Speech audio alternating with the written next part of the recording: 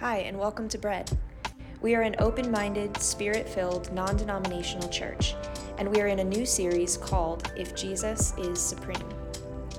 In a world of half-truths, split opinions, and divergent beliefs, Paul's letter to the Colossians makes a surprisingly concrete claim. Jesus is supreme. He is the ruler of the universe, the authority in all of life. And when we fully lay hold of this fact, every area of our life is affected. So this is a series about the process of maturing. It's for everyone who knows there is more. So we are starting a brand new series today on the book of Colossians.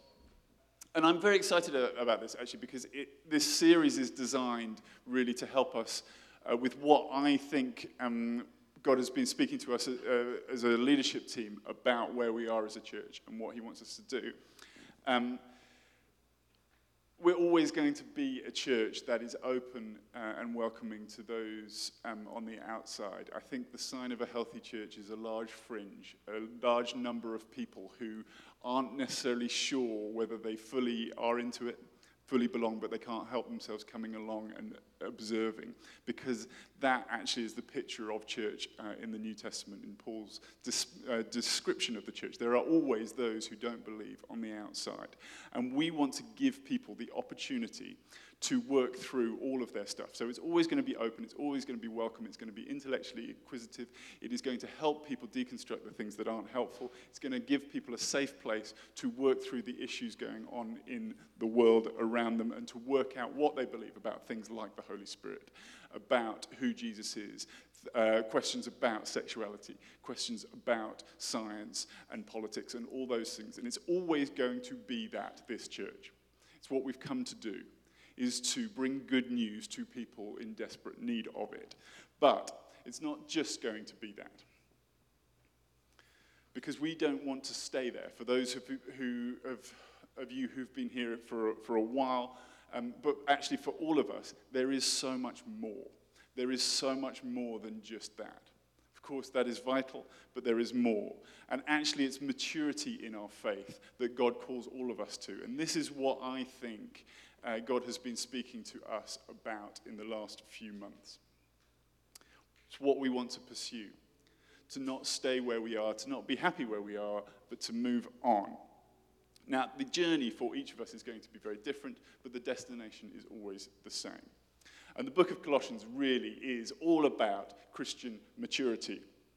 And so I want to encourage all of you, whether it's your first time here, whether you've been coming to Bread for a long time, would you be open to the challenge? It might get a bit messy. It might make you feel a little bit uncomfortable, but be open to the challenge of going for more. So the series is going to run for a number of weeks. It's going to tie in with super small groups, which will be starting in mid to late October. I really encourage you to be part of one of those. It's great to meet people. It's great to go deeper in your faith.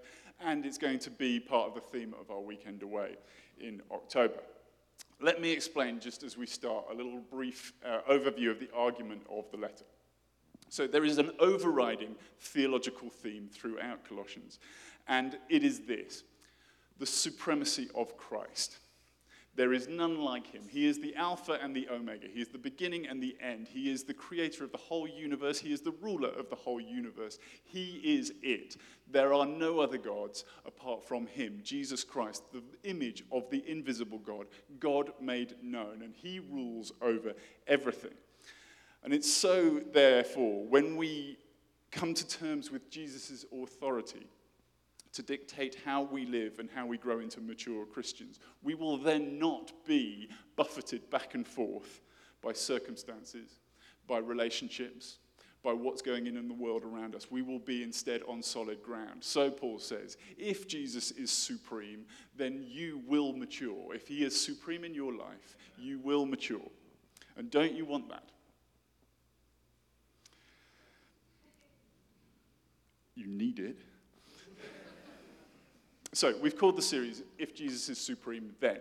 If Jesus is supreme, then we will die to sin, the things that hold us back, the things that stop us being the beautiful creatures that we were made to be. If Jesus is supreme, then we will live for Christ. We will become more and more like him in our own unique individual way. If Jesus is supreme, then, in short, we will mature. So my job this week is to set the scene for us. And I'm going to do the whole of chapter 1. I was going to do the whole of chapter 1 in 2 talks, this talk and next talk, but Robin has decided that he is going to grace us with his presence next week, so I have to do it all in one. So it's going to be a lot. But in fact, let me start with a verse that ends this sort of introductory chapter 1. It's at the beginning of chapter 2. Paul says this, verse 6 of chapter 2, "So then, or therefore, just as you received Christ as Lord, continue to live your lives in him." So then, therefore, just as you received Christ Jesus as Lord, continue to live your lives in him. I did my undergraduate degree in Cambridge. I'm just boasting. I didn't like it in particular, and it was small and boring and kind of staid, and I couldn't wait to get out. I didn't like it. And I sort of vowed I'd never go there again. And London, by contrast, was beautiful and amazing and exciting and fun, and spent a lot of time there. But then I felt like God called me to become an ordained minister. And so I ended up going back to Cambridge, something I wish I'd never done. But I wanted to give it a little bit more, to give it one more try. I thought it's going to be okay. And I was relatively new in my faith. I was excited. I was with this cohort of theological students, and we were going back to Cambridge, and it was going to be great. And so we walked into our first lecture, and I thought, I can't wait. We're excited about what God can do in the church. We want to become church leaders. We want to become church planters. I wonder what this first lecture might be to set us up for this amazing new adventure we're going on. Will it be about God's healing power? Will it be about thousands of people coming to know Jesus? Will it be about all the extraordinary things of justice that God can do? And we sat down in this ancient old lecture hall in Cambridge, and the professor stood up and he said, "This is your first lecture. It is this, entitled Managing Church Decline." Subtitle, How to Help a Church Go from Lots of People to Not Many People. Yes. And then I thought, this is rubbish, isn't it? And for the rest of my time there, it was rubbish. But not entirely rubbish. I did learn a few things. And this little introduction thing is to tell you one of the helpful things that I learned. Are you ready for it? It's not rocket science. When reading Paul's letter, always ask yourself, what is the therefore there for?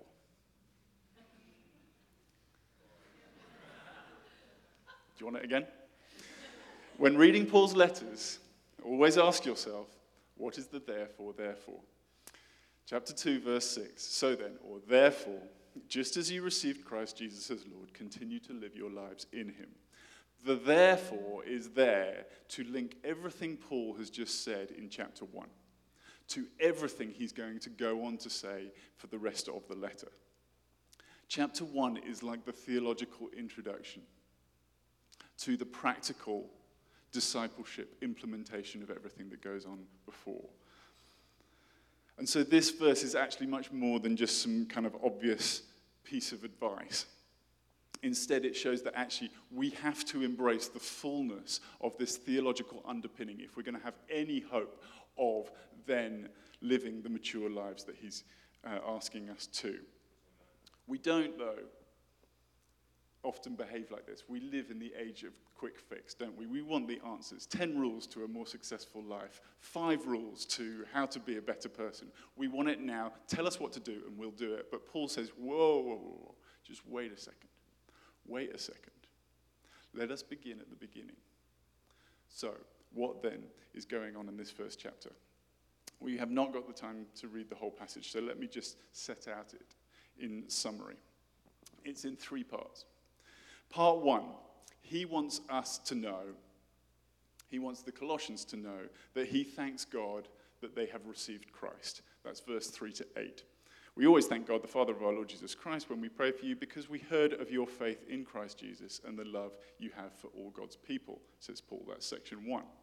Section 2, verses 9 to 23, he wants the Colossians to know that he prays that they may receive more of Christ. Verse 9 and 10, we continually ask God to fill you with the knowledge of his will through all the wisdom and understanding that the Spirit gives, so that you may live a life worthy of the Lord. That's section 2. And section 3, verse 24 to 2, verse 5, he wants them to know that he is also working so that they, and in fact the whole world, might know more of this Christ. Verse 25, I have become its servant of the gospel, by the commission God gave me to present to you the word of God in its fullness. So, in short, Paul is thanking and praying and working for the Colossians because they have experienced and understood Christ. And therefore, he knows that they will go on to experience and understand more of Christ. And because they have experienced and understood Christ, and because they will go on to experience and understand Christ even the more, they will therefore, says Paul, necessarily go on to Christian maturity. Because Jesus is not only the means by which we enter the kingdom of God, he it is also who is the means by which we grow in the kingdom of God. So, let me just set this clear. Despite what you may have heard, it is not the case that Jesus saves you and then it's up to you. Do it. Rather, Jesus saves you and then it's up to him. He is like a great investor. He backs you, he bets on you, and then he spends his whole time ensuring that you have the best opportunity to succeed by filling you with himself. Every school year, our school runs a sort of fundraising drive, which has all the potential to be a living nightmare hell, where they put on this big sort of Saturday afternoon thing in the baking hot sun with no shade and children just eating sugar from 9 till 5. They are redlining, or should I say red-vining, on sugar. And then the parents are getting more and more difficult. But actually, the more I've observed these things, the more beautiful they are. The kids love it. The parents make friends. They enjoy it. And they see this school come to life because they are invested in it doing well. They want it to do well. And they see it thrive.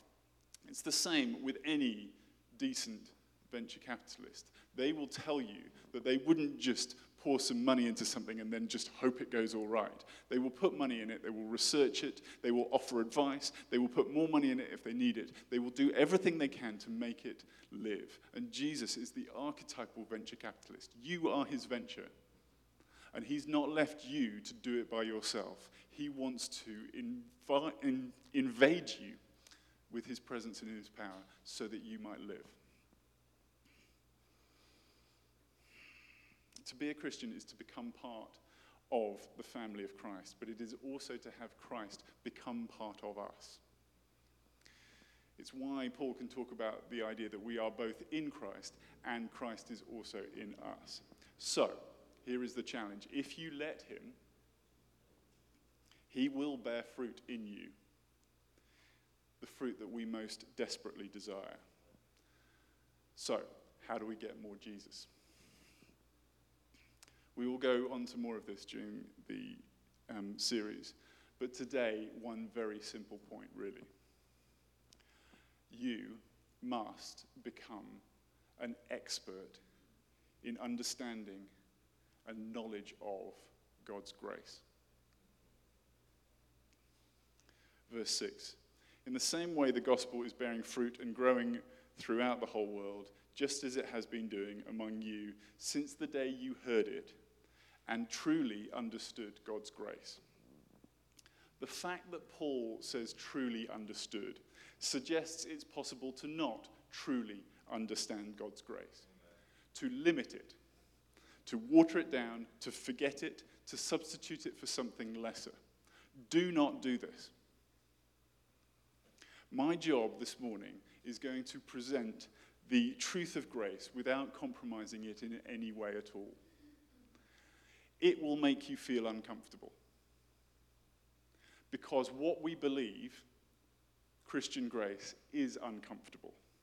When it is not uncomfortable, it stops being grace. Something has gone wrong. So let it flood you with all its uncomfortableness.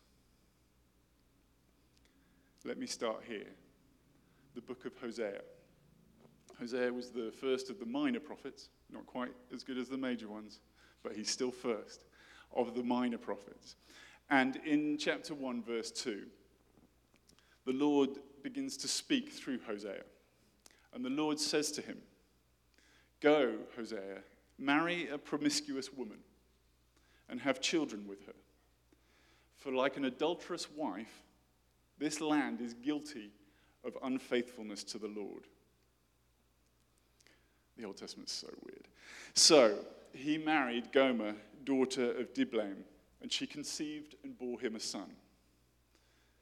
Gomer then goes on to commit adultery and ends up leaving Hosea and working as a prostitute.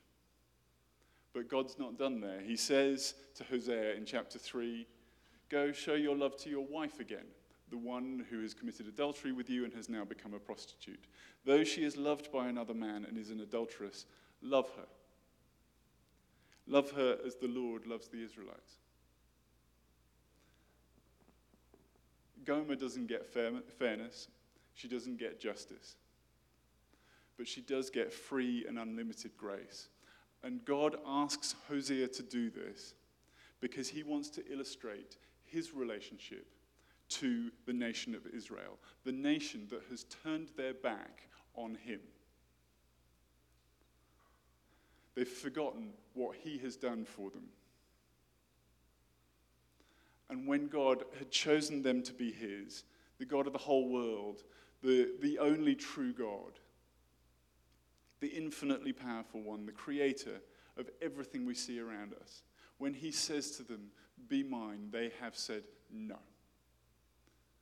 We mock you and we make you look stupid.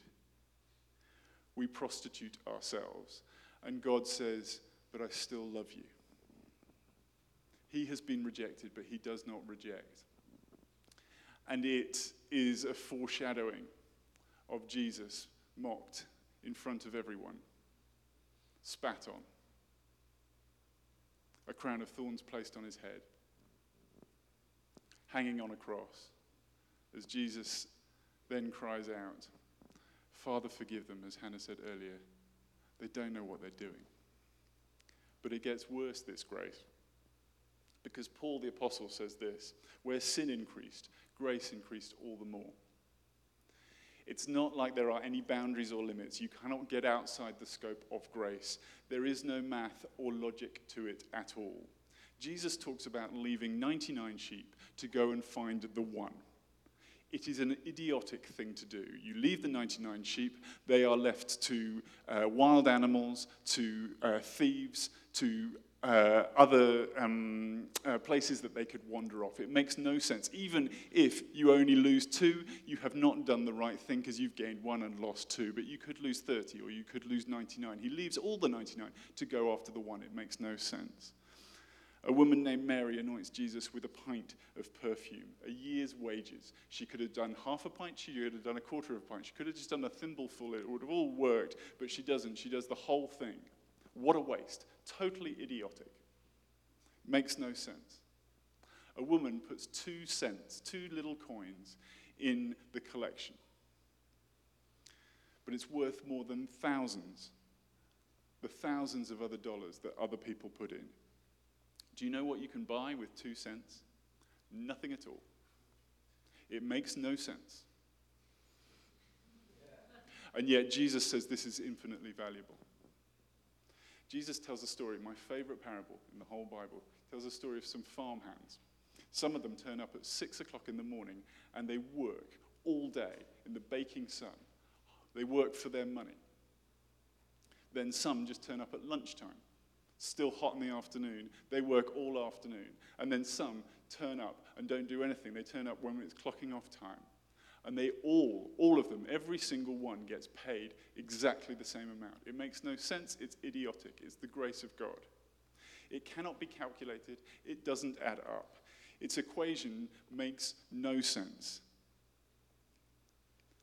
Everything we hear from our world, though, is the opposite. It is ungrace. We hear it from an early age, and it does irreparable damage sometimes. You cannot underestimate its impact. The early bird gets the worm. No pain, no gain. There's no such thing as a free lunch. You get what you pay for. Jesus says all the birds get as many worms as they like, all the time, whenever they want them. He says no pain, all gain. He says there is such a thing as a free lunch and a dinner and a breakfast and even a brunch and a Levenses if you're British. He says you get what you didn't pay for. Dr. Bob Smith and Bill Wilson were the founders of Alcoholics Anonymous. When they were devising their 12-step program, they went to see a man called Bill, a different Bill. He was a prominent attorney who was an alcoholic and had been chucked out of 8 different detox plans. When they saw him, he was strapped to a hospital bed as a punishment for attacking 2 nurses. When the 2 AA founders told him about their battles against addiction and the importance of a belief in a higher power, Bill, lying in this bed, shook his head at the mention of any sort of godlike figure. He said, no, it's too late for me. I still believe in God, all right, but I know mighty well he doesn't believe in me. All of us do this from time to time. We make ourselves impervious to grace. Surely not me. Everyone else, but not me. And yet grace says, I know you're not. But there are no limits to me, no boundaries, and where sin increases, I increase all the more. It's not fair. A friend of mine in London I met, I'm going to call him Nick, but that's not his name. He had abusive parents, so he's put up for adoption. He was adopted, and then his adoptive parents abused him as well. He quickly, in his teens, became a drug addict, and he had a series of short-term, meaningless relationships. He got himself together. He got a good job. He went into NA. He went into the AA. He met a girl. She's a lap dancer and a prostitute. He sleeps with her. He gets her pregnant. What neither he nor she knew at the time was that she was his biological daughter. A daughter he never knew he even had. She then brings charges against him. He was convicted. He's now in prison. Totally broken man. I met him because he came to church. And while he was waiting for his trial, he thought, I'll give it one last resort. Maybe church can help.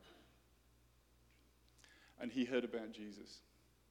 And I spoke to him when he was bawling on the floor, tears streaming down his face, not of regret or sadness, but of joy, of relief, tears of forgiveness,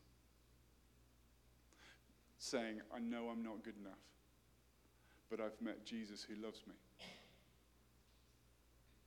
And if God could really love me, if God actually believes in me, if Jesus cares for me, perhaps there's hope for me. All the barriers came down, longing for more of the love of Jesus. And if you're thinking, yeah, but, there are no buts. The prodigal son returns to his father after wishing him dead, squandering everything on wild living, and finally plucks up the courage to come back to his father, who, while his son is still far off, sees him because he has been waiting for him every day, waiting for him. And as soon as he sees him, he runs, something a Jewish man of nobility would never do. He runs and he embraces his son. He asks no questions and says, my son who was dead is alive again, let's have a party. And the thing is, the son could, after having a good night's sleep, filled his belly, enjoyed a shower, been rehabilitated, could go, the thing is, I did quite like that lifestyle, and could go back off and do it all again. And the father would still be there waiting and waiting and waiting and waiting. And as soon as he sees him, he would do exactly the same thing. Run towards him, embrace him. My son who was dead is alive again. Let's have a party. And he could do it again and again and again and again and again and again, because this is grace. There are no ifs, there are no buts.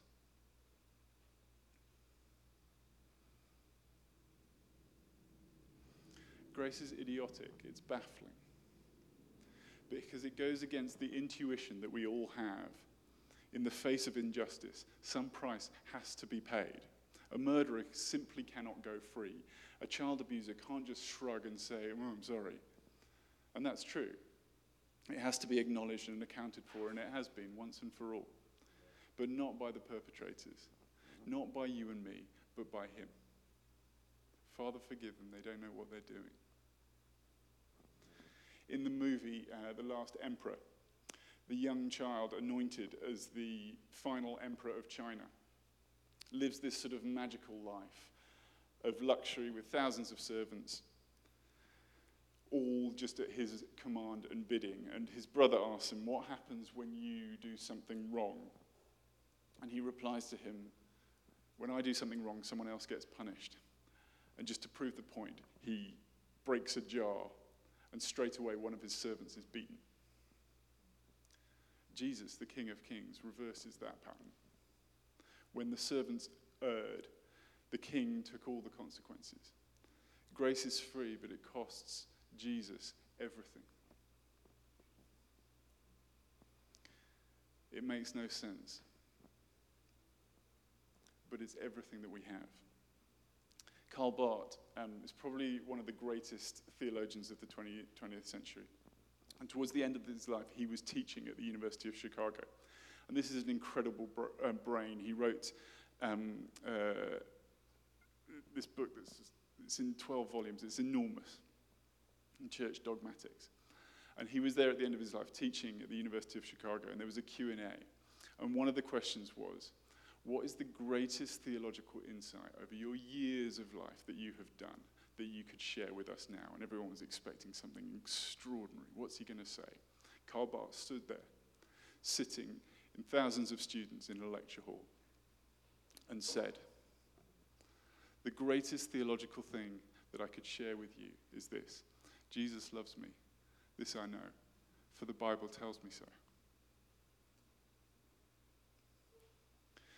Sociologists have this theory known as the looking glass self. The theory that states that you are and you will become what the people most important to you reflect you to be. So it's like you will be what the most important person in your life thinks you are. Most people have very important people in their lives who love them, usually their parents. But even the best parental love is always conditional. My parents love me very much, but they love me conditionally. They are human. Sometimes they love me more, sometimes they love me less. Hannah, my wife, she loves me. I know. It's a wonder. But always conditionally. Sometimes she loves me more, sometimes she loves me less. She's human. Sadly, for some people, the most important person in their life has not loved them, or has loved them very unconditionally, very conditionally. You've told them that you need to try harder, you need to be better, why aren't you doing it right? They've told them that they're not good enough, they're worthless, they're disappointed in them. Or the most important person in your life is just not there at all, was just absent, so that when you look to see who the most important person in your life should tell you to be, you don't see anything and you don't know who you are. Jesus loves you. This I know, for the Bible tells me so. You're his favorite, and no one else really matters. Do not worry about anyone else. The key to becoming an expert, and you need to become an expert in understanding and knowledge of the grace of God, is to know that all these stories are really about you.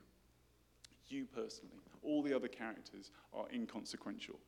The one sheep who'd gone astray, that's you. The widow with the 2-cent offering, that's you. The Mary anointing Jesus' feet, that's you. The worker who turned up late and didn't do any work, that's you. You're my friend who's in prison. You're my friend who cheated on his wife, left her, and doesn't want anything to do with his kids. You're also the wife who was cheated on, the people who were abused. You're the one whom Jesus loves.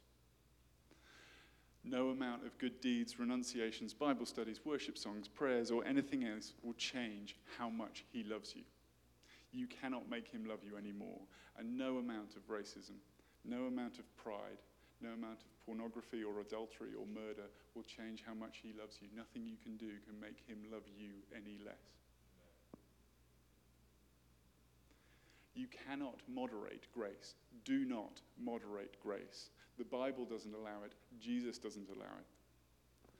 And yet we live in a moderated, ungraceful world. Do you know that Ford Motor Company used to have a scale from 1 to 27 of grading its employees? Scale 1 is secretaries. Scale 27 is the chairman of the board. You must reach at least grade 9 to get an outside parking space. Grade 13 brings you such perks as a window plant and intercom systems. Grade 16 offers with it an office with a bathroom. Every institution runs on achieve this, get here, you will be rewarded. Everything depends on what you do. Fail and you are a failure. Succeed and you are a success. Fortune magazine annually lists the 500 richest people on earth. No one knows the names of the 500 poorest people on earth. Jesus does. He works entirely the other way around. Nothing depends on your performance, good or bad. Everything depends on his, which is perfect. And because it is, God's acceptance is open to you all. He loves you because he loves you, because he loves you, because he loves you. Let me end with this. Richard Niebuhr, who was a kind of theologian of the last century, said this: the great Christian revolutions come not by the discovery of something that was not known before. They happen when someone takes radically something that was known before. Take radically the grace of Jesus in all its uncompromised, uncomfortable unfairness. It makes no sense. Don't try and make it make sense. Just receive it. Because when we receive it, and this is key for Paul for the whole letter, when we receive more of Jesus' grace, we cannot help but giving it to other people. It is what the world needs. Otherwise, Jesus would have done something completely different. He would have just taught us 10 rules to live. That's the Old Testament. Rather, he comes with grace. The world can do almost anything as well as or better than the church, one preacher said. You don't need to be a Christian to build houses, feed the hungry, or heal the sick. The only thing that the world cannot do, it cannot offer grace. Only Jesus can. Verse 9, we continually ask God to fill you with the knowledge of his will through all wisdom and understanding that the Spirit gives, so that you may live a life worthy of the Lord, please him in every way, bearing fruit in every good work, growing in knowledge of God, being strengthened with all power. So the process of Christian maturity is like a spiral, going higher and higher and higher. More knowledge leads to more fruit. More fruit leads to more knowledge. More understanding leads to more good works. More good works lead to more understanding of who Jesus is. You will know that you have become an expert in grace when it's easy to forgive. Amen. You will know you have become an expert in grace when you look on other people who have hurt other people, who've hurt you, whose whole life is causing destruction. And you will look on them and go, it's a child of God. Someone I love. when you go, Father, forgive them. They don't know what they're doing. There was an extremely influential English evangelical scholar. He died a few years ago. He was regarded as sort of the bastion of conservative theological thought. Almost certainly sort of every conservative preacher, both in the UK and here and across the world, would have read his books. What's striking, though, is to see the progression of his thought, particularly towards the end of it, becoming actually a lot less staunchly conservative, especially with regards to views on hell and women's ordination and the work of the Spirit. And right at the end of his life, he was asked what he thought of the state of the evangelical church. The interviewer was expecting him to say something along the lines of, well, against all the secular attacks from the world, we have stood firm to the right truth. And he said, we've forgotten the poor. We were so fixated with sound theology, we forgot to look after the poor. We should have done more for the poor.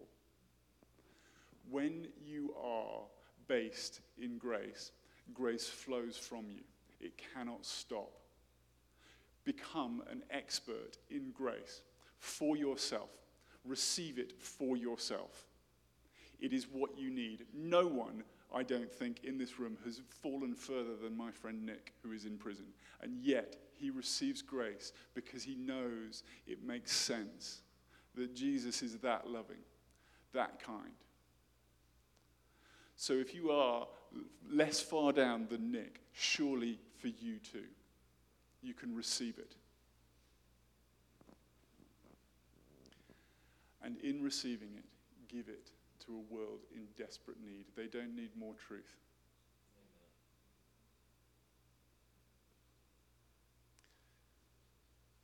Amen. What I think we should do now is worship Jesus for a bit. And as we worship Jesus, what I want to encourage you to do as we end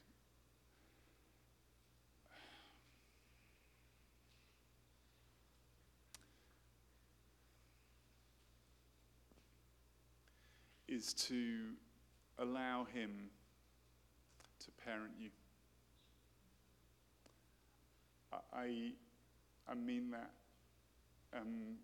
carefully. I'm using that word carefully. To parent you, because if the message we've received is you are what you've achieved, or what you've achieved isn't enough, we need that message to be nailed to the cross and burnt up in the fire of God's mercy and grace once and for all. And instead, let him, your parent, your good parent, say, I love you because I love you. Just receive my love over and over again. Would that be okay? Good. Let's stand and we'll sing. We'll sing for a bit. If you have to go, you have to go. But we'll sing for a bit, and then, as always, we offer an opportunity for anyone who wants to receive prayer, and we'll do that in a bit. But let's just commit to worshiping Jesus for a bit.